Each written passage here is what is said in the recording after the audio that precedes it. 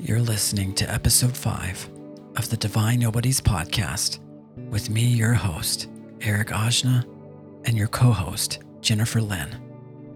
In today's episode, we have a relationship life coach, Katherine Eipel, in the studio. Katherine is a self-love relationship coach with degrees in psychology and cognitive behavioral therapy. Having devoted 11 years to studying the dynamics of interpersonal relationship, she coaches those looking to embody a more healthy relationship with themselves. She provides one-on-one guidance on how to optimize romantic love in our ever-changing world. So grateful for you to join us. This is a Divine Nobodies podcast.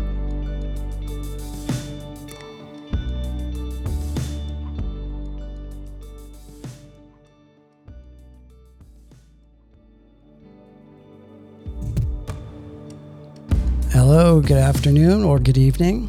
Welcome to the Divine Nobodies podcast. I'm your host, Eric Ajna. I'm here joined with my co-host, Jennifer.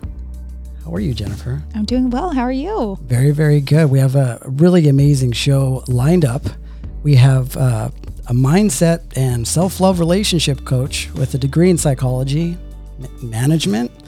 And she also has a certification in cognitive behavioral therapy. So she's a life coach, and she has this really amazing program called Fuck It, I Love Myself, which has become a self-love movement, but also a part of her coaching program. It is her mission in life to show people that a truly easy and happy life is our birthright. So she's here to help women and men gain clarity on their relationships and to invite more love into their lives. I'd like to introduce Katherine Eipel. Katherine. Hi, thank Hi. you for such a lovely introduction. Thank you you're- so much for having me. I'm excited for our podcast. Yeah, it's good to have you. Last time I actually spoke to you, we were wandering through the forest at I think 3 or 4 a.m. in the morning in Ojai, California, searching for a white rabbit that also DJ'd and somehow was able to get power to that equipment. I think deep in the all woods. of that was battery operated because I remember asking him this question. Yeah, really? Yeah, because we were like, where's the cable? Because we thought we Yeah. could find him by following cables. Right. And then we had to rely on the music instead. Right. It was the music, and there was also like these really interesting lights kind of off in the distance. And we were all camping. It was like a group camping trip, Jen. Yeah. And it was more or less like a healing retreat. And we all sort of brought our special gifts to the table. I was doing a sound healing event there. And as you know, Katherine is also a yoga teacher. And we all sort of banded together. And it started off as this really amazing celebration amongst our tribe. And it kind of went off into the evening. And just, like any sort of nice wellness retreat, we kind of ventured off and did our own sort of like thing for a while. And we ended up wandering through the forest together. Yeah, that was what was so beautiful about that event because it started off as just like a healing retreat with yoga, sound healing, slack lines, and just like daytime activities. But it was beautiful because of the community of people that it brought together. Like everyone brought something, whether it was food or tea or Luna with his portable DJ set, I guess. Yeah. And that whole... It felt like a mini festival in so many ways. And I think that was kind of the objective. And I think that inspired Luna to want to go and create something like that. And I don't think, maybe people have thought about that, but just he wanted to just rent out basically just a block of land so that they could put on that type of festival at some point. Yeah. And there was a lot of excitement around that. So definitely great to have you here. It's been a great to while. be here. It's so nice to see you again. You too. In daytime hours. Especially with everything that's going on in the world. It's nice that we can still create a space in order to share this type of wisdom with each other, So I wanted to kind of just discuss a few things. You're a woman of many different talents. I wear many different hats. Yeah, and you definitely have a presence on Instagram, and I see a lot of your posts, and a lot of those are driven by, how to improve your relationship, not only with yourself, but also in your relationships that you have with other people. And you're a really big advocate for that. She also has this program called Pillow Talk. And if you guys are on Instagram, you can probably get in on that. How did that start with you, by the way? Pillow Talk started very much authentically on its own, completely unplanned. So I was working with a business and marketing coach when I started going into life coaching to help with my Instagram presence because I didn't know where to start or what to do. So I had been working with her, aerial yoga goddess, Margie Pargie, if she's watching. And she was hosting an aerial yoga weekend retreat, and it was a 33-hour training, and she asked me to talk about love and relationships, and she was like, just host a master class, and she was like, you can pick the content you want. And so I like outlined everything, and I was so excited, and it was quarantine. And normally I would go to a studio or take these things in my office, but I was like, well, it's quarantine. I don't know where I'm supposed to do this. And I have this beautiful backboard on my bed with like these flowers on it and everything. Yeah. And I was just sitting there listening, like watching the people before me on this workshop. And I was wearing a red silk robe, and I had my feathers in my hair, which is what I do when I give sound baths or like I'm like speaking somewhere. I'll put these feathers in my hair. Love it. And I was just like sitting there, and I was like, I should give the talk from here, like from my bed, because I'm going to be talking about love and relationships. Like it's intimate. It's a perfect setting. And then I was like, okay, I'll change when it's time for me to present. And then I was like, no, I need to be in my like silk robe because I'm talking about sex and how you need to be comfortable like in one's skin. And I was like, and I'm pretty freaking comfortable right now. So, and then the actual workshop, when I was talking, it just felt so natural. And it was a live workshop, so people were commenting, and I was able to answer questions live, and everything flowed so well and organically. And after it ended, I was like, I should just like make this a podcast. Right. Yeah. And I pitched it to Margie, and she loved it. And she was like, what would you call it? I was like, I don't know, something with like pillow talk, because I'll be doing it on my bed. And she's like, Pillow Talk with Kate. That's what it is. And your first episode's next week. And I was like, oh, I'm doing it. Okay. And then she started advertising for it on her Instagram. So I was like, she's calling my bluff. I got to do it. Yeah. Oh, that's awesome. Are you one of those people that likes to put decorative pillows on their beds? Yes. What is the deal with that? I mean, I'm a guy, obviously, but I've always been interested in that because everybody tells me a different story. I love how beautiful that they look on the bed. Yeah. You know, but why not sleep with them?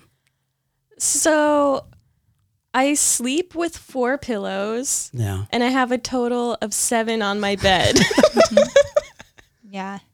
We have a lot of pillows on our bed Create too. a barricade around you, you know? You can have that comfort. It just goes all the way around, you know? Jeremy hates it. He hates all the pillows because I'm very particular about my pillows. I take them off, and I have a chair in our bedroom that I put the pillows on so they're not on the ground. Yeah, because you don't want a dirty pillow that's on the ground and put it on your nice made bed in the morning. You know what I mean? I know, because then the dirt from the floor is just going to get on the bed. Exactly. Right. Exactly. But it's also kind of nice to have the extra pillows because then you're like, my bed looks so nice, but I'm not going to sit in it yet because it's not bedtime. So it's kind of like a deterrent. It is. It's totally a deterrent. But at the same time, there's sort of like how you operate in the bed when you're sleeping and then how you also lounge on the bed. So with the decorative pillows on the bed, is it sort of like something that you use when you're just hanging out on top of it? Oh, yeah. Oh, okay. So I feel that. And then I also have I have an aerial yoga hammock in my room now.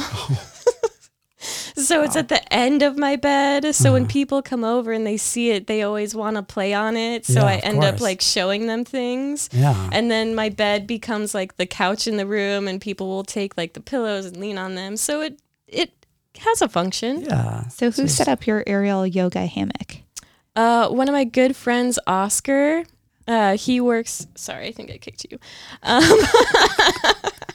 Not on purpose, or maybe. It's okay, forgive me. He works at LA Pro Point, and he used to work at CalArts, so that's how I know him. Yeah. And he was a shop manager, so. Good. So it's in a stud, and you're not going to be on that aerial hammock one day and bring the ceiling in.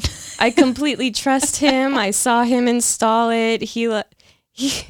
I hate measuring. That's why I hate carpentry, because it's the whole measure 5 million times, cut it once thing. I'm going to cut it. And if it works, great. If not, I'm going to cut it again. That's me. But he did it where he like measured it 7 times. It was like, see, look, it's in the middle. And I was like, I trust you. This is why I'm not doing it, because I would have fallen already. Yeah. And that requires a lot of upper body strength, right? As far as the aerial piece. Yes. And how long have you been doing that for? Since 2015, so 5 years. Mm-hmm. Did that come sort of at the same time that you got into your yoga practice? It came... Yes. Yeah. So I started yoga back in 2012, and I did it like pretty regularly, like twice a week. I found a hot yoga studio that was close to my school, and I was like, there were certain times in the week where I would avoid scheduling meetings because I'm like, nope, I'm going to hot yoga, and if you guys think that I'm going to miss a hot yoga class, you will fear my wrath. And yeah, I love hot yoga. I actually worked in a hot yoga studio for quite some time, just as a manager to a studio in Arcadia. And I'd never done sort of hot yoga before. Mm-hmm.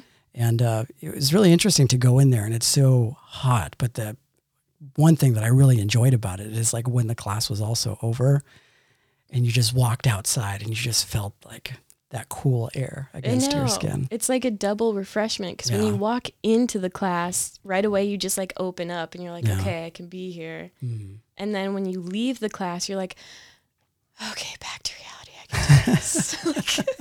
I don't know. I'm 50-50 on hot yoga. Are they? So some studios smell like feet, and then I can't get past that. Yeah. And then some studios, like they have incense or something going, and I'm like, oh yeah, this is nice. So it just kind of depends on where it's at. But it just depends. You got to watch out with hot yoga snob with the classes, because the temperature varies. Yeah. You know, some of them go up to like over 100 degrees. Yeah. I've read descriptions for classes that go to like 104, and I'm like. And it's like core power. Oh, I don't know about that. Yeah. Or they're like, it's infrared lighting. And you're like, okay. So the heat is even more intense. Yeah. I remember when I first started working at the studio, of course, they knew I was a sound healer. Mm-hmm. And I offered to do a sound bath there, having no experience in a hot yoga studio before. So I had like my bowls, I had my gong, I was doing the thing. Did everything. And I did everything. And I was in there, and then I realized that the temperature was really hot. And I was just like, okay, well, we're doing this. We're doing this. Oh my God. Yeah. I would have paid money to see that. Yeah, it was a meditative practice for sure. It was something that you kind of just have to accept and surrender to. And I felt really amazing. It was very detoxifying, you know, and it just felt really nice. I've given one sound bath in a hot yoga class. Really? Yeah, it was. How was that for you? It was good. Like I knew what I was getting into, because it was at Core Power and my friend taught there. So she asked me to come in and like do the special class. Yeah. And she's like, are the bowls going to be okay in the heat? And I was like, I assume so. I've played them outside. I've never played them in a heated room like this. Yeah. I was like, but I doubt anything bad would happen. Yeah. But it's like, it gets so hot because true. I already get hot when I facilitate a sound bath without being in a hot yoga class, because it's energy. Right. So like I always end up taking like the first layer of whatever like sweater I have on. And with that sound bath, I was just like, I'm just going to start in a sports bra because I'm going to sweat and I'm already going to get really hot. I know it. Yeah. And like, Yeah, that's definitely a thing. So you do a lot of things. You do yoga, you do aerial, but I wanted to talk more about your journey into relationships. yes. Right. So did this come out of just a series of maybe experiences that you've had with partners? Or how did you get into what you're into as far as the coaching piece and wanting to help others kind of moderate and go through their relationships with others? So interesting you ask that. This is something, it's not new. And a lot of people think it is, but it's actually something that I had intended to do when I was in undergrad. Mm-hmm. So I went to college. I got my BA in psychology, and my intent was to become a clinical psychologist when I started. And what deterred me, and one of the reasons why I decided not to, is because we visited a few local insane asylums and mental institutions in the place where I was going to school, and I was going to school in southern Indiana, so like very rural area, so not the kind of insane asylum. It really felt like the movie Girl Interrupted. Oh yeah. Oh, wow. Like visit, and it turns out that the one that we visited was the second runner up for the location. Oh, wow. For the movie. Yeah, for the movie. And they ended up not picking it for whatever reason. And I was like, I really felt like I was walking down those halls. It was like really scary. Yeah. But I just didn't like that all of the patients there were kind of just on meds and not really there. And everyone, like all the nurses and doctors are just walking around like, oh yeah, it's normal. And I'm like, that's not. Yeah. It's not normal. We can find a better state of mind for these people to live in. But that kind of put me off track. And I was also majoring in theater, so I decided to pursue that at the time. And then when I was working with theater, I got very into theme parks, and I was working as a production manager for one of the major studios, and I was just interacting so much with people. And I wanted to go back and revisit like relationships and do more psychology stuff. So that's when I decided to go and get my certification in cognitive behavioral therapy. And doing that, I realized like, no, I don't actually want to do the entertainment stuff. Like I want to pursue what I got into psychology to do. And the reason why I was always interested in relationships is because I come from a family with two parents who shouldn't have gotten married just because their personalities were so different, but they stayed together for the kids. Yeah. And it led to a very interesting family dynamic growing up. And as a result of that, I was always interested in how one, like husband and wife or any married partner really interacts and how you deal with conflict, especially when you have kids. Yeah. So on that note, I've decided to go and pursue school again and get my MFT, which is a family marriage therapy license. It's so awesome. Yeah. It's interesting. When people are on that spiritual journey, a large part of that healing process really starts by kind of going back and revisiting a lot of the things that people go through when they're young. Those are the most powerful experiences that we have. And my journey was very much the same, you know, when you're very observant, and I imagine you're a pretty empathetic person where you kind of absorb the energy. Yes. But when you're young, you don't have sort of like the capacity to understand all those different types of behaviors that, you know, your parents were giving off when they were in a relationship. It's just kind of confusing. It's interesting that, and I was talking to somebody about this the other day, where it's like, if there's trauma and it exists and you're a child, you know, you have different ways of coping with various levels of trauma that you go through as a kid. But for the most part, it's sort of kind of squashed down, and you have, you know, these walls that we end up sort of bridging around that until we get to a certain age of awareness where we start to ask those questions.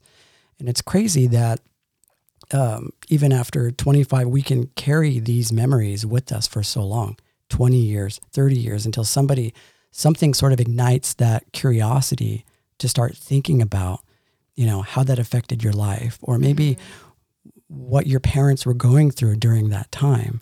And it's definitely, you have to have a lot of courage to go and do that type of healing work, because we're trying to reinterpret something that happened more than 2 or 3 decades ago, you know? Yeah. And it takes a lot of rewiring in your brain, because especially when you're a child and you pick up those traumas, you don't realize they're traumas. Like you don't go, oh, this traumatic thing is happening. Yeah. You're like, oh, why are my parents yelling? Oh yeah, it's normal for them. So you do whatever you would do to like make yourself forget or to not think about it. Right. And then it comes to, that's where it started, where like I would hear my parents argue and I'd be like, oh, I'm going to do this other thing. And then in my relationships, when there would be an argument, I'd be like, I hear what you're saying, but I'm going to do what I want to do because like, that's just what I did. Like that was my defense mechanism. And you have to realize that it's so much reprogramming for yourself. Yeah. You go into and you're like, why do I have this trait? Why is this a behavior of mine? Yeah. And it's a learned survival tactic, basically. It's become so ingrained that you can't separate it until you start doing the inner work. And then you pull a thread and the whole thing unravels and you got to follow it. Yeah. So obviously you've talked to lots of people that have had relationship issues. What would you say collectively as a whole is the number one or number two problem with relationships? Modern day 2020. You got to include all the dating apps in there too. All the dating apps, Tinder, Bumble, social media, Instagram. Is it unrealistic expectations? Like people have this idea in their mind of what kind of partner that they want. And then, this partner shows up at their house and is allergic to their 3 cats. I mean, what is it? It's a lot of different things. I think it's hard to put it all into one. Or maybe the most common. Yeah. Communication is always a common one. Yeah. And so is having unrealistic expectations, because it's like you build up your perfect partner, so you romanticize about what they're going to be, what they're going to look like.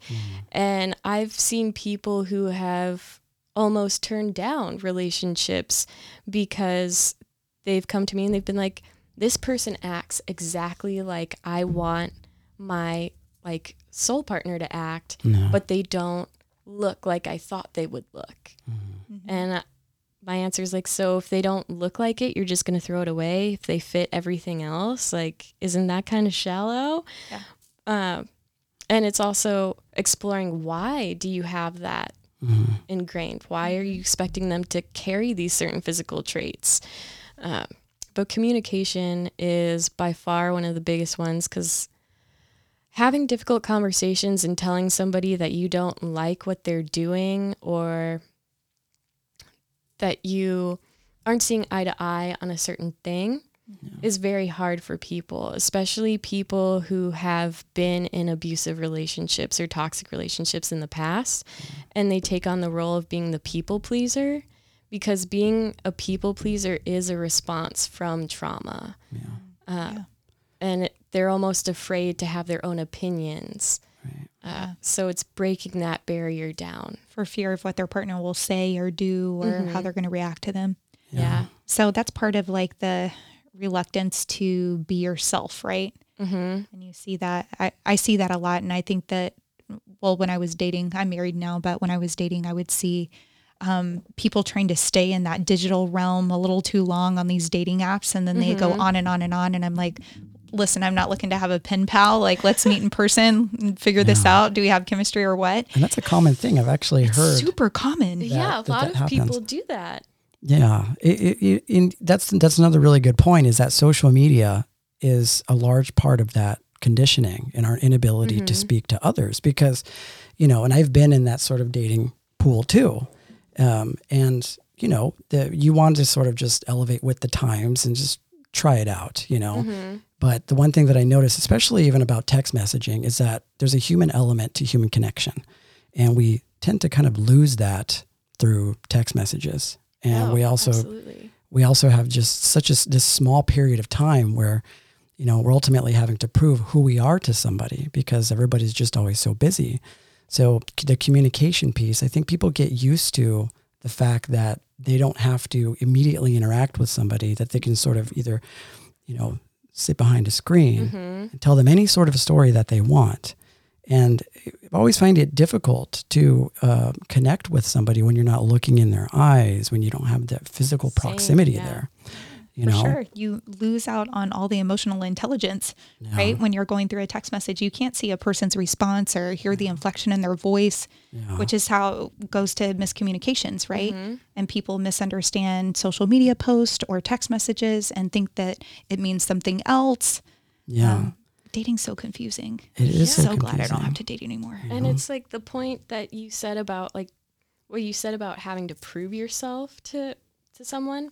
That's also another thing that's common in relationships, is people always feel like they have to prove something because they're afraid to be themselves for fear of rejection or what their partner is going to say or how they're going to respond. So it's getting everyone to be comfortable with themselves and who they are, and like being okay to like love their flaws. Like, I know I'm not the best. I can be flaky with text messages, and like if you send me an email, I hope I will get back to you within the week. But yeah, I know exactly what you're saying, because I mean, there's a part to, and they talk a lot about it in the Course in Miracles, about just a sacred partnership. And it's easy because we live in this sort of world where social media drives a large part of our human interaction, where we're creating essentially these avatars of who we want people to see us as. Yes. And they see the best parts of who you are. Right. The highlights. But exactly. And after a certain point, we start identifying that as being reality. You know, that goes into a completely different realm of, this is maybe the reason why people, you know, give up so easily, or they always have this idea that there's something better out there. And if you got, you know, 40,000 followers on Instagram, you sort of start developing this feeling of like, well, people love me, then it must be you, you know. But the other piece of that is, when we were kids, that sort of technology wasn't sort of reigning supreme in that time, because we didn't have the internet as readily available. So whenever you had relationships with others, there's more of an incentive to make it work, you know. And there was also the understanding that, you know, relationships can be really hard, you know, they can be really tough. And there's an acceptance that has to come along with that, where you are, you know, sifting through a lot of the shadow work and the inward stuff that comes out, and still remaining committed to that person. Yeah. You know, There's a lot of memes going on around on social media where it says modern day relationships don't last as long as they did in the past because you're texting your ex instead of talking to your partner. Yeah. Yeah. And it's so easy, especially with social media, because even if you delete your ex's number, if they still follow you on social, and it doesn't even have to be your ex, it can be somebody, you could just start perusing other people's files and then start conversations that way. And then what, like, why are you doing that? You're trying, it's the grass is greener on the other side. You're looking for something that you want, and you think that because it's not in your current relationship that you need to go elsewhere to find it. And it's like, why not take that and bring it into your relationship? For sure. The grass is greener where you water it. Exactly. That's fact. got to put the work in. Yeah. We put fertilizer in our grass. It's hard to keep that shit green. It's hard. Yeah. And so many of my friends and I have been telling each other lately, anything worth having is going to be hard. Right. Like, it's not going to be easy if it's worth it. Yeah. And it's because it's your test. You have to put in the work. You have to prove to yourself, to the universe, that like you want it to work. Right. Yeah, that's totally true. It's like one thing, we listen to a lot of these sort of podcasts about, you know, integrating with success and wanting to just be a better person and have your own business. And there's just a lot of movement around that. But the one thing that they say is that we don't really learn a whole lot from success. You know, we're too busy being present with it and enjoying it. And although there is a lot of learning that goes along with it, but the one thing that I acknowledge, especially in my relationships, is that I delve the most meaning from those difficult situations that involve the other person to show up and to have an open dialogue about something that is very difficult for anybody to talk about, and sifting through that, you know?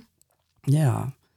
Like having just that one-on-one conversation with them, and just being willing to be vulnerable, you know, like being willing to sort through, you know, the shadow work that kind of comes out, because it doesn't matter who you are. If you spend enough time with somebody, that's going to happen.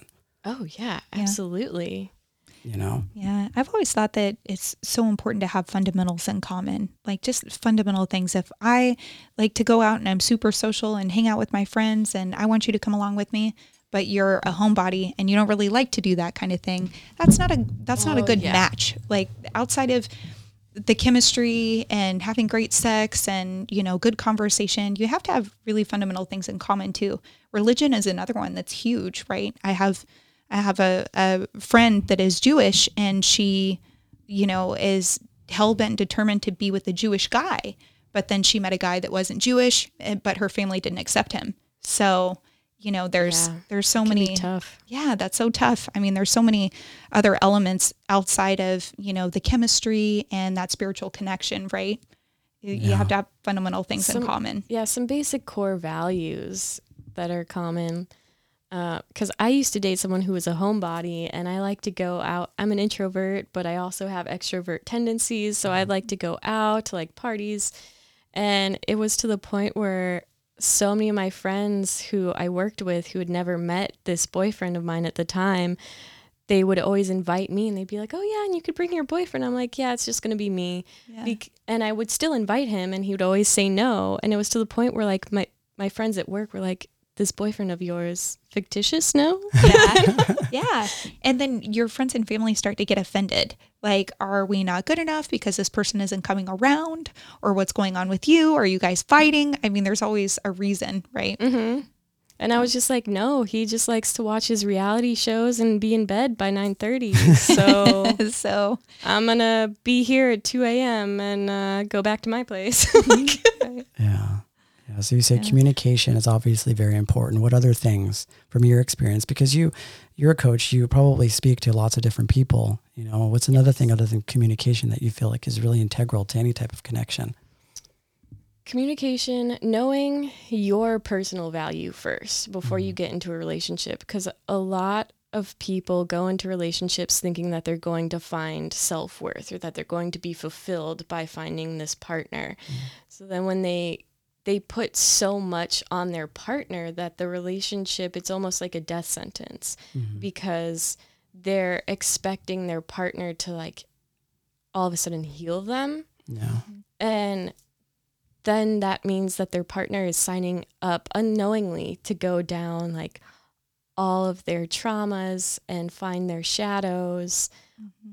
And if their partner can't keep them happy and you're not satisfied, you're not happy with yourself, then you put it all on your partner and you project it. So it makes the fights worse, and it a lot of times will lead to an ugly breakup if the two aren't able to like sit and recognize that it's coming from one person's lack of self-love, self-fulfillment. So I always suggest, like, if you don't feel good about yourself or you have a low sense of self-esteem and you're trying to get into a relationship to fix that, like, don't sit with yourself and really get comfortable with who you are. Like, because healing's not pretty, and you can't just look at Instagram or any social media because it is the highlight reel, and people aren't going to put their deepest, darkest secrets on there. No, of course not. So this is a topic I wanted to ask you about this. I'm so glad you're here.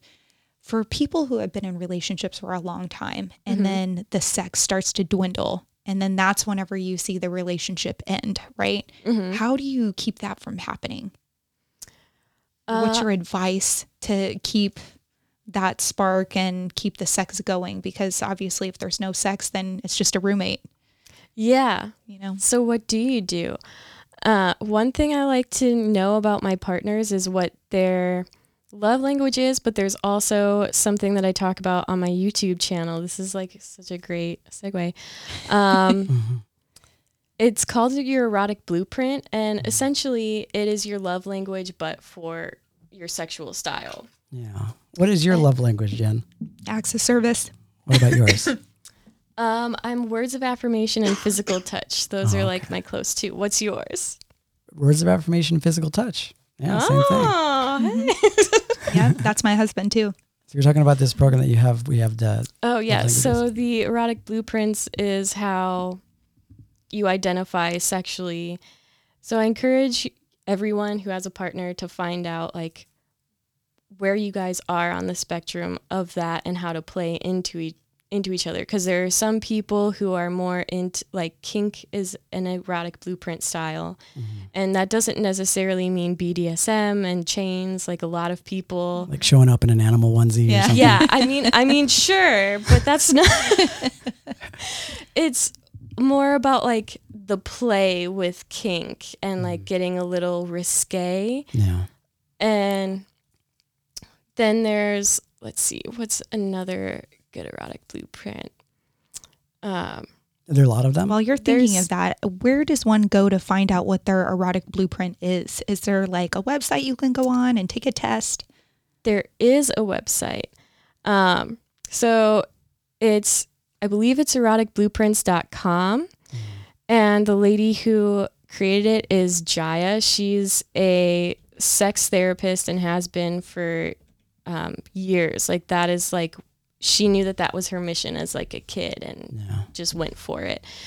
Or you can also watch Pillow Talk with Kate. I did an episode on erotic blueprints where I describe all of them at length.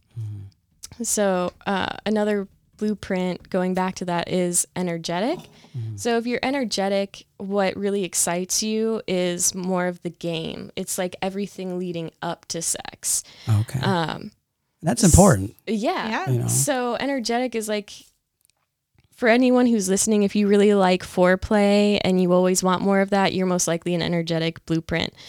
I actually heard something. Well, I had a conversation with someone the other day, and they work in energy work, and they also are pretty fluent when it comes to relationships. But she told me that one of the most powerful things that you can do with your partner is after you have intercourse, you're so activated, right? Your energy is just sort of shooting in all different directions. Like your chakras are spinning, like everything is heightened.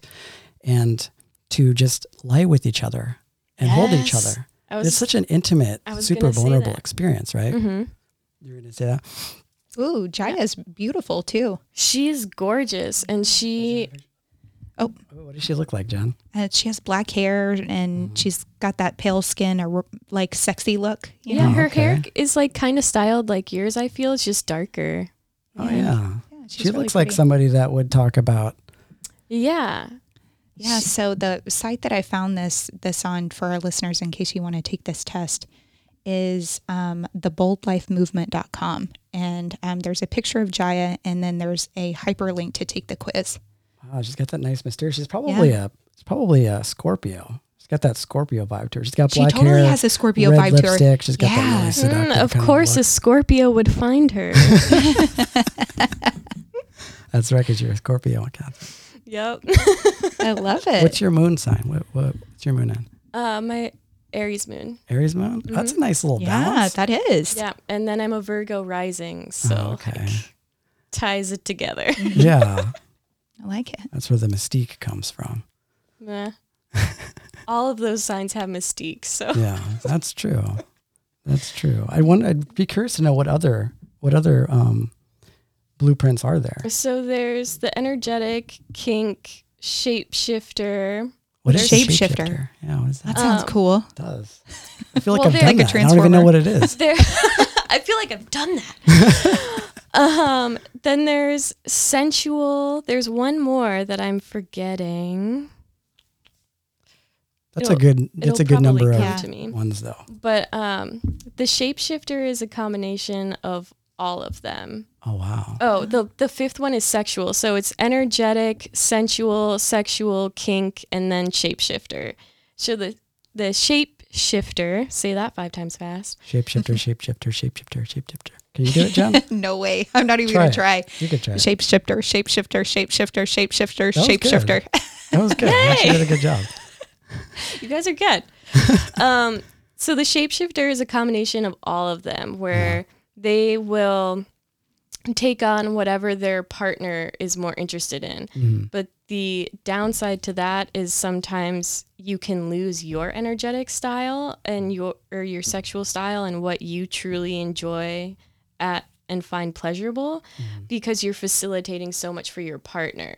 So then it starts to build up this neglect for them, which takes us back to being in a long relationship and having the sex die out. A lot of times there's some sort of resentment being harbored by one party, whether it is in the bedroom with their sexual style or somewhere else in life.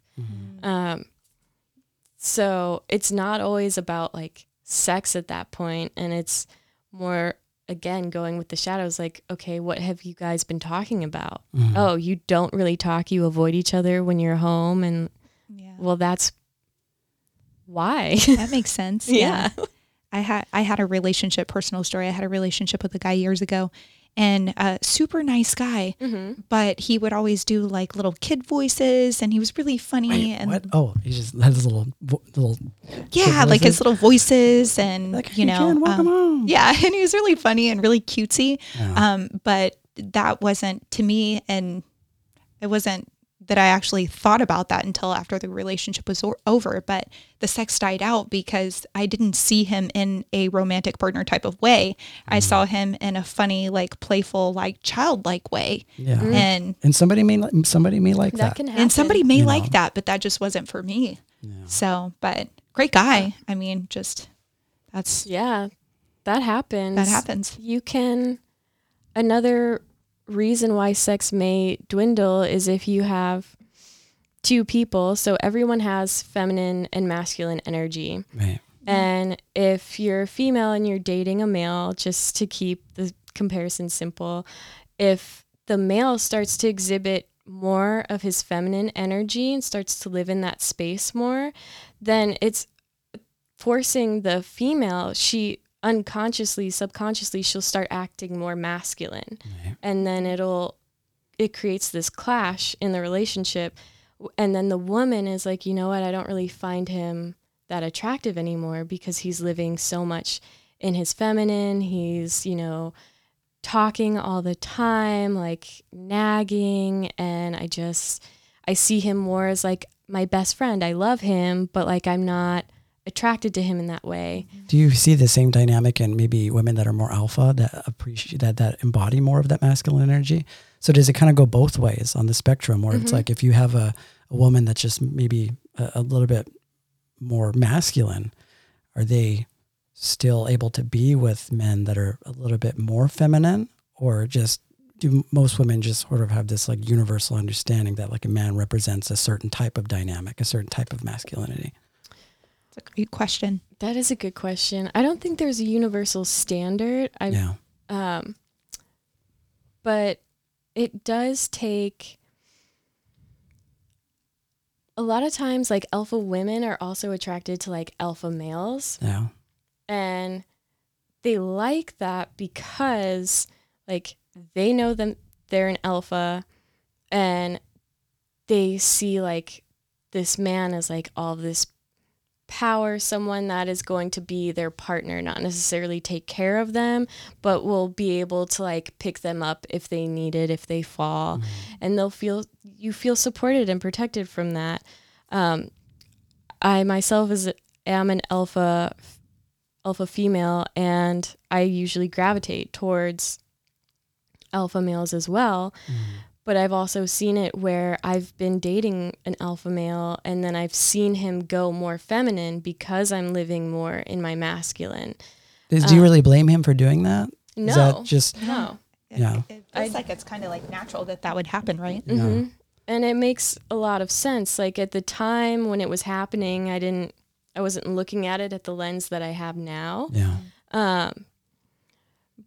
But it's a very natural psychological response that happens automatically. You don't know that it's happening. Yeah. And your partner's doing that because they want to bounce the partner equilibrium. Right. Because every couple, ideally, you want to be in the sweet spot of the center of your feminine and masculine energy Right. for both parties. Yeah. So when your significant other starts going to one end of the spectrum, you are like, okay, I've got to bounce it out. I'm going to go to the other end of the spectrum. Right. But then you guys are so far apart that you don't understand why you're even together at that point. Because you're Yeah. like, Right.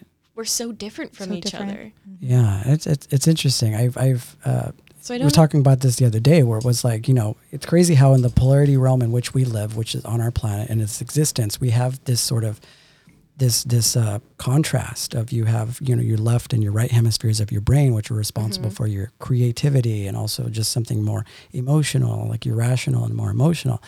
And when I look at a relationship between two people, essentially you're trying to alchemize a very sacred sort of energy. I mean, you're coming together as, you know, a male and a female, and there's this really beautiful connection that happens when it's balanced out in the right way. it becomes very, very sacred. It's almost like you're embodying that strength and that beauty of God, you know, and it's almost like this sort of toroidal field that's created between you and another person. And it's no surprise that, you know, regardless of who we're with, if somebody's more alpha or more submissive, there's always that push to try and balance out those energies. And I see it almost like this pendulum that swings. And you don't want it to swing too far in either direction.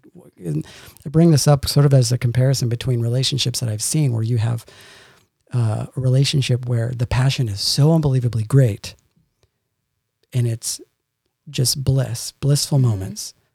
But the farther it goes into that intensity, it swings back harder just the same into those sort of darker, more of shadow elements. A lot of pain may be involved with that. And then I've also seen relationship where the pendulum kind of swings in the middle.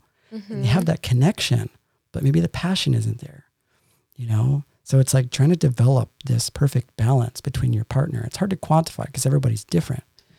Absolutely. You know?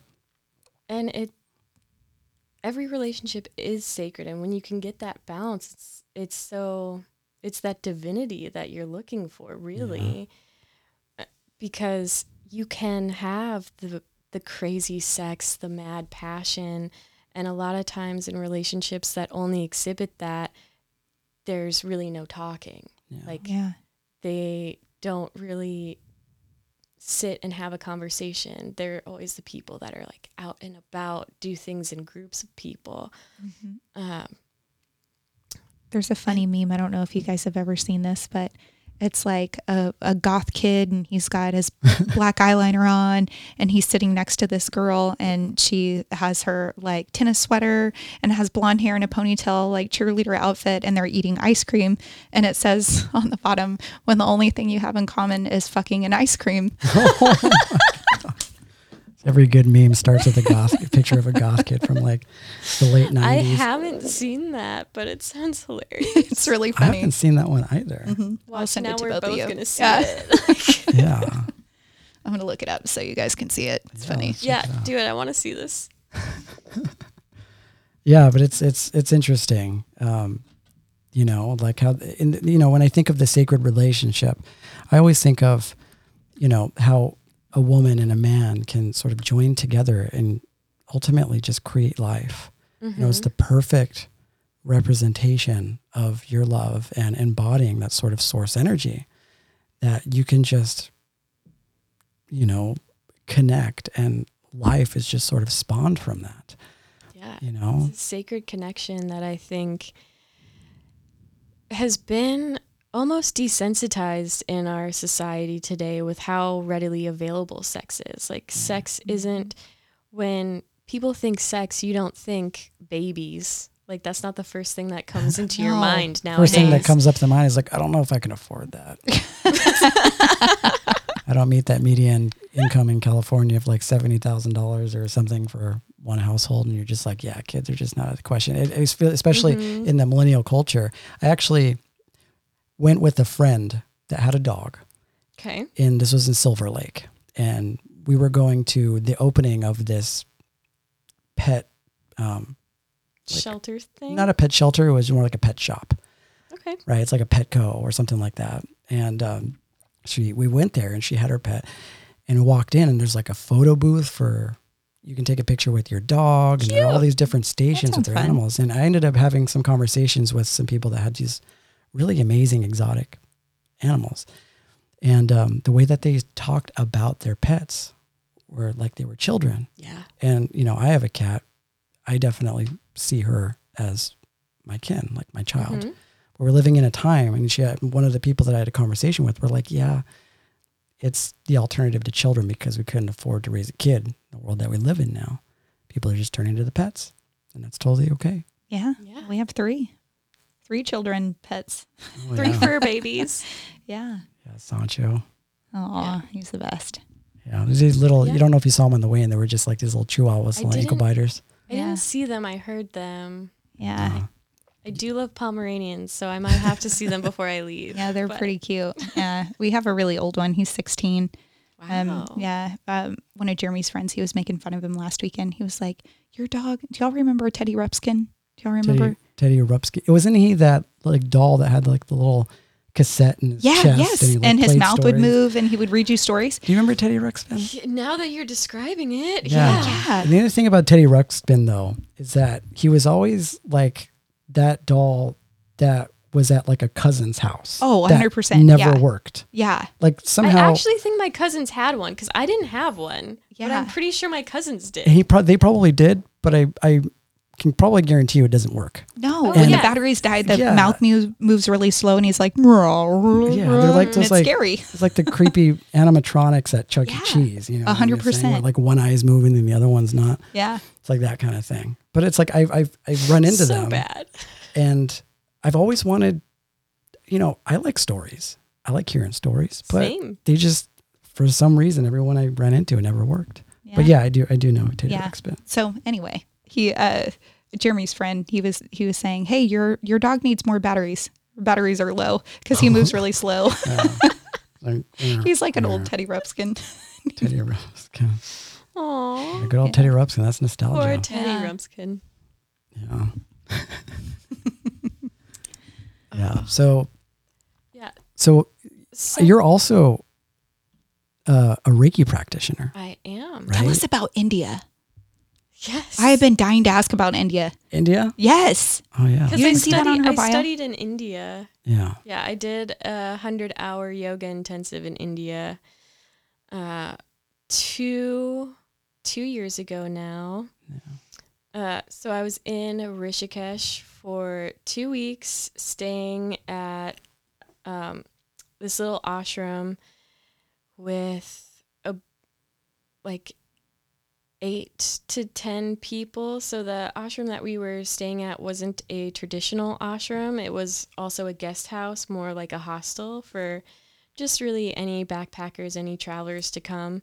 So from time to time, we would have other people in like certain yoga classes that were just living in the house, and they were there just, to take that one singular class. And then when it was time for us to go and have like a more intensive yoga or philosophical discussion, then they would always go for that. But India, what a trip. It is definitely on my list of places to return to because you see all spectrums of life. And everyone told me before I went, they're like, keep an open mind, like you're going to love it, but you're also going to see that it's a little like kind of gross. And people would warn me and be like, remember, it's a third world country over there still. And like you hear it, and being in America, in a first world country, you hear it, but you don't actually hear it because you don't have anything to compare it to unless you've been to another third world country. And at that time I hadn't.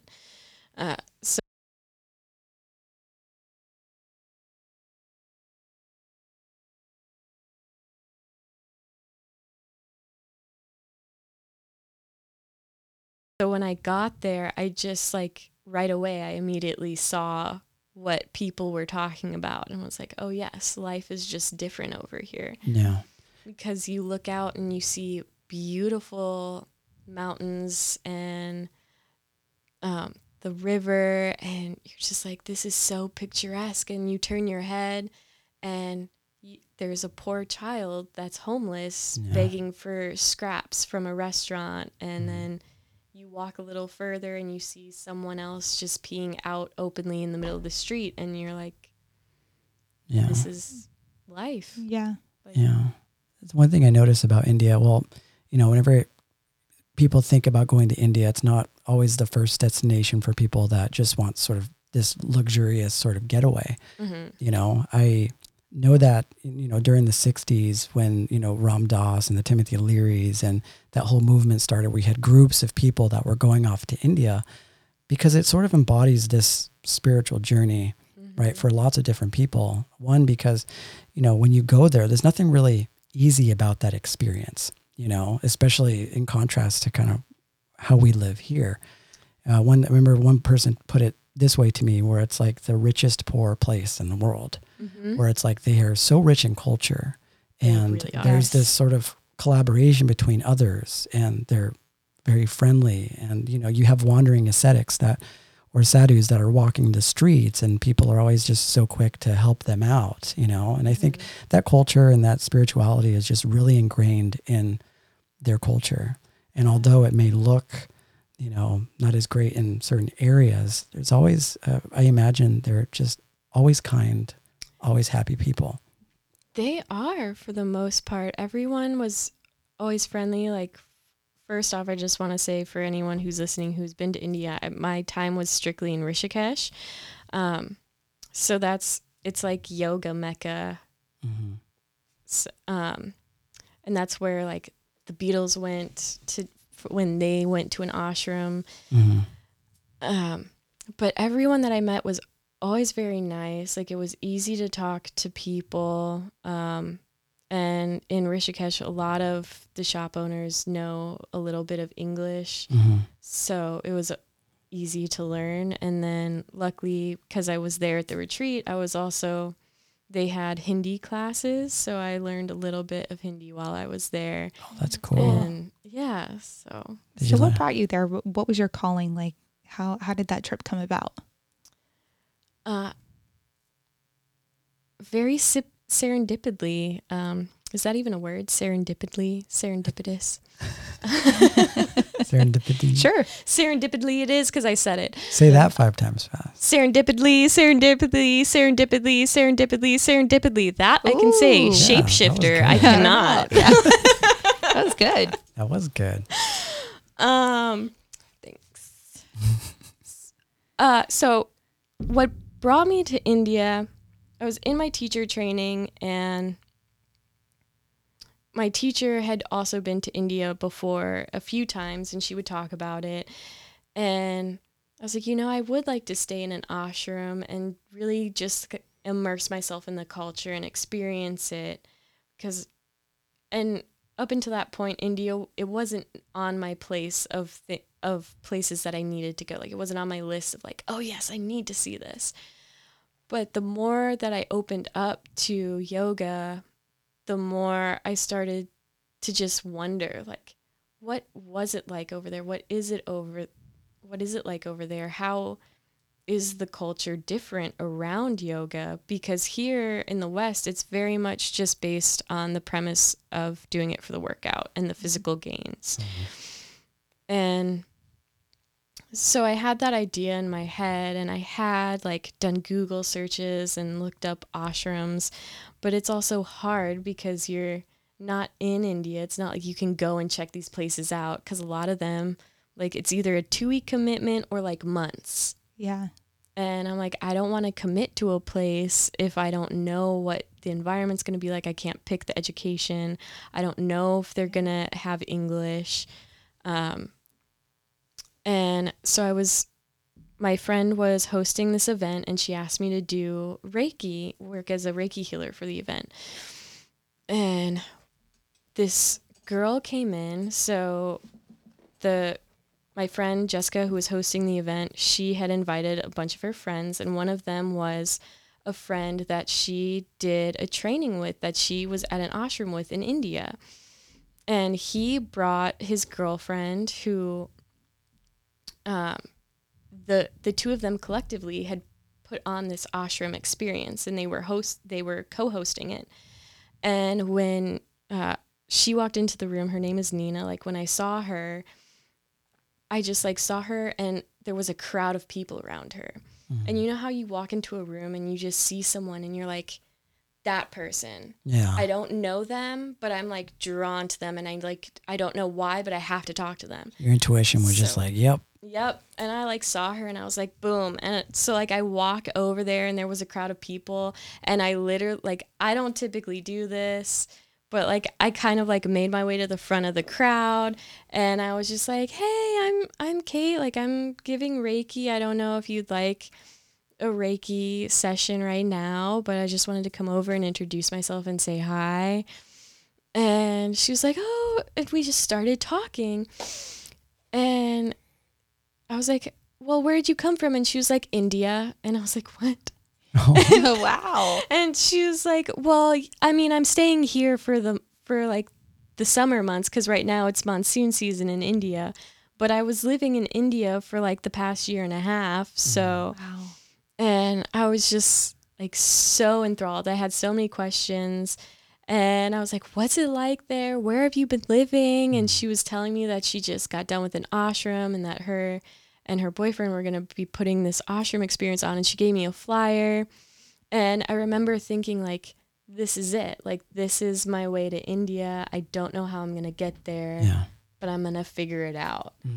And I even said, I was like, okay, I've been looking at ashram and I'm kind of afraid because, like, I don't know if I can afford it financially. And she was like, we have payment plans. So, like, if you can't buy it all now, like, we can set you up on a payment plan. And we actually do have a discount going right now. Oh, nice. So it worked out for you. And I was like, oh, cool. Yeah. So what was it like practicing in India, like, or learning there? It was, because that's the source, right? Yeah, a lot of it's the people, when they source, think of yoga, they think of India. Yeah. You got people by the Varanasi, down by the banks, just, doing lotus pose or like cobra, just right there on the banks, Yeah, it was quite a different experience from the West, because in the West, it's all about alignment and the cues, how you're putting your physical body in. Yeah. And this was an intensive. So a lot of the people who were in this ashram either had a very strong yoga practice already, like a personal practice, and or were teachers already. So we were able to like skip over that and really focus on the feeling. So many of our classes were led by how does it feel in the body, like follow the energy. And whenever I did yoga there, I would close my eyes a lot and like hear the teacher and just like go with my body, unless it was an Ashtanga class, which Ashtanga yoga is very strict and it's very much about the poses and the sequence and getting the order right, which we also had that.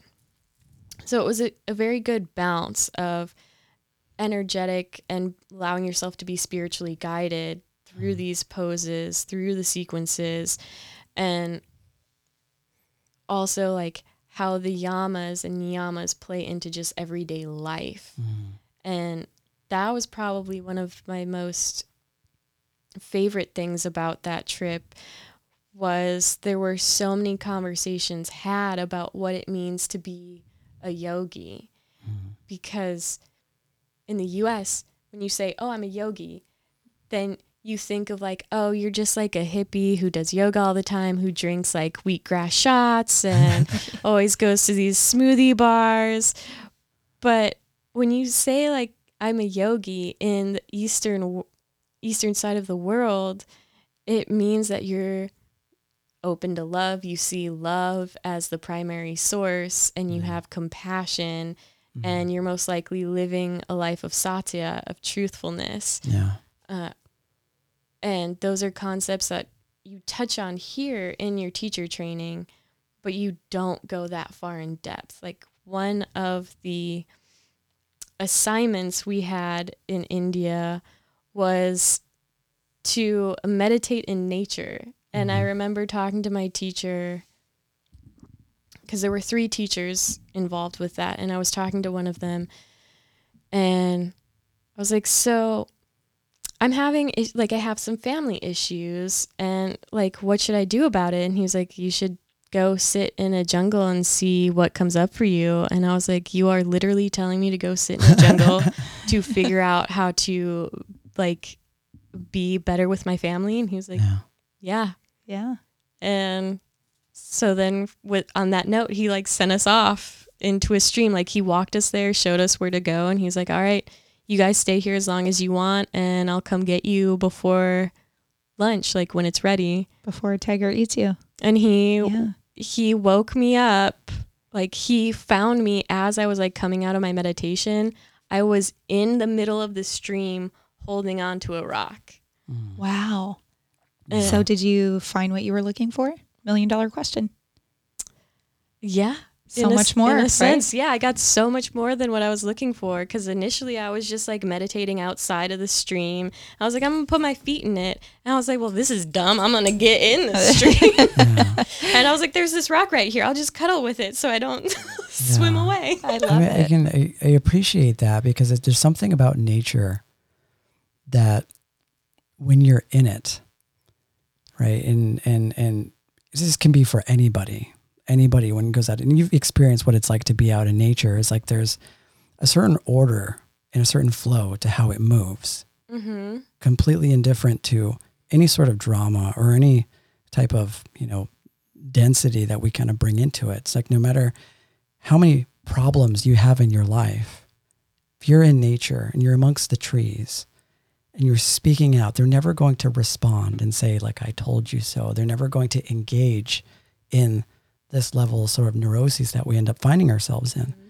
And they come off pretty much as just the greatest example of how to embody that meditation because they effortlessly just do what they do. And they're just doing it all the time. And there's really no reason for it to do what it does, except for in that moment, that's what they're doing. I mean, you can get down to, the fact that, plants provide oxygen and the sun provides heat and things like that, but they're not thinking about what it means to do those things. They're not getting down on themselves for not being bright enough or maybe not growing fast enough. And the one thing that I love about nature is that it doesn't have a story. And no matter what you bring to it, it's never going to engage and create your story into theirs. So it does this really beautiful thing where it takes you out of your mind. It takes you out of that sort of conflict, but it doesn't sort of forcefully do it. It basically just exhibits this sort of presence, and you have no choice but to integrate with that. I'm so glad that you said presence at the end of that, because nature is really, it embodies the present moment. Right. It doesn't question itself because it's all happening in the present. Yeah. And by putting yourself in nature, you're waking yourself up to that. Yeah. You're just exhibiting what life is in the present moment.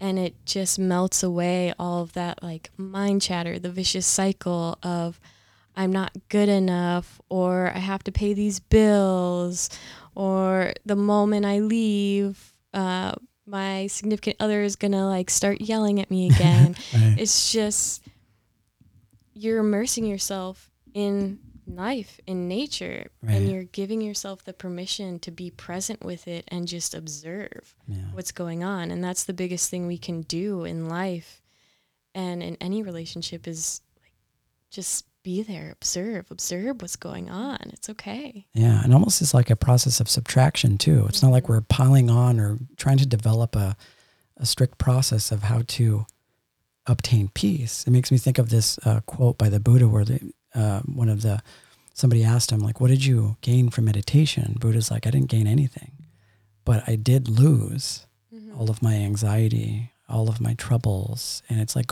peeling through like an onion. Yeah. You're sifting through and you're letting go and releasing all of this stuff. Yeah. And eventually get to that sort of subtle, practical space that isn't waxing poetic about all the different things that are going on in your life. You get down to the core, like the ground of being. And that simply is just like what you said, it's just presence. Yeah. And there's nothing complex about it. But the fact that it isn't complex makes it so unbelievably complex and beautiful. Yeah. It's almost like you can't help but gently fall into meditation when you're amongst the trees and when you're around nature. I've always been my most calm in nature. Yeah. Like any time of year, like I would go hiking in Yosemite in winter and just sit in the middle of the snow looking up at the trees, and I'm like, I don't particularly like cold, but this is like so peaceful. And I don't want to leave. Like I don't want to go back to the hotel because this is beautiful. Yeah. When you were in India, were you able to go to the Varanasi or the Ganges and immerse yourself? I was able to go to the Ganges River because it runs through Rishikesh, and I had a beautiful view of it from my room. Like stunning, breathtaking view with the mountains in the background and you see the river is the best way to wake up. Yeah. And I went in the end of September, October, so the weather was pretty decent. It wasn't too terribly hot. And it was like the end of monsoon season. His monsoon season had run a little late that year. But I wasn't able to go to Varanasi, which I was bummed about. I unfortunately had to return for a work project, and it ended up getting pushed back. Womp womp. So I could have stayed in India had I known it was going to get delayed again. But so what is one of like the big takeaways from your experience in India as far as like immersing yourself in their culture and their food and their, you know, spiritual lineages and things like that? It's, oh gosh, one takeaway. It's so hard. It's probably a lot, huh? Yeah. Yeah. A lot to process. How did you feel when you came back from India? I felt like a completely new being. Yeah. Because I did go, you don't go to India for a yoga retreat without looking for something or without like questioning something. Right. And that was a time in my life where I was questioning a lot. I wasn't sure if I wanted to stay in entertainment. Yeah. And my sister hadn't moved over to the West Coast yet. She was still on the East Coast. So it was also like I hadn't lived in the same city as a family member in over 10 years at that point. So I'm like, I've been like a lone wolf over here doing my thing. And now like my sister, who I am really close to, I have a good relationship with, but it was just like, I don't know what that's going to look like. And I knew I was shifting my life. Like I knew I was going more into yoga and spirituality. And my sister is very much the opposite. She's very logical, by the books, science-minded. Yeah. So I knew there would be conflict there, and I was kind of like afraid to navigate it. So going to India was a good way to like wake me up in a sense, and it allow me to acknowledge that like what I'm feeling, what I was going through was justified. Yeah. There was no judgment, and it was up to me to figure out how to live my truest self, how to be my truest self. And in India, like no one, at least from what I saw, like no one covered themselves up. They're very open with like who they are. Yeah. And like there are really no barriers Right. there socially either, which was nice. But I was reflecting on this the other day because I was telling you guys before we started recording, I ran into one of the other teachers from that training randomly. I was literally walking on Santa Monica Boulevard, further west than I normally walk because I live over there, and I was about to turn around, and then all of a sudden someone pulls their car up and starts yelling, "Catherine," and I look over and I'm like, I last saw you in India and you're on Santa Monica Boulevard now. Wow. And he wasn't supposed to be in that part of town. Him and his friend were literally just driving around before they were going to hop on the freeway. Wow. And on their way to the freeway, they saw me, and he was like, "We need to turn around. I know that girl." And then we ended up on the beach and hung out for a few hours, What are had the dinner chances of together. that? Yeah. Right? 2 years later, no less. Wow. That's crazy it's almost like confirmation Yeah. that like that journey started at a certain point, and then when you see that person 2 years later, it's just sort of like the universe's way of being like, this is the path that you're supposed to be going on. Yeah. And the funny part about it is whenever I go and I do trainings or I go on a trip like that and I know that there's a time frame, I don't want to get close to people. Yeah. Right. Like it's against my instinct just because I'm a Scorpio, right? So I don't want to like invest more energy in people or things if I know it's going to abruptly end. And I could see myself falling into that pattern when I was there and I was talking to the other people. And I was just like, you know what? No, like I'm here to like learn about myself, and I'm going to be with these people for 2 weeks. So I'm going to make a genuine effort to connect with them. And I still talk to the majority of the people that I trained with today. And I can easily say that they are some of my closest friends today. Wow. Oh, that's so awesome. Was it hard? Was it hard to integrate back in sort of the Western world after you came back from there? It was painful. Yeah. The first introduction I had was like right off the plane.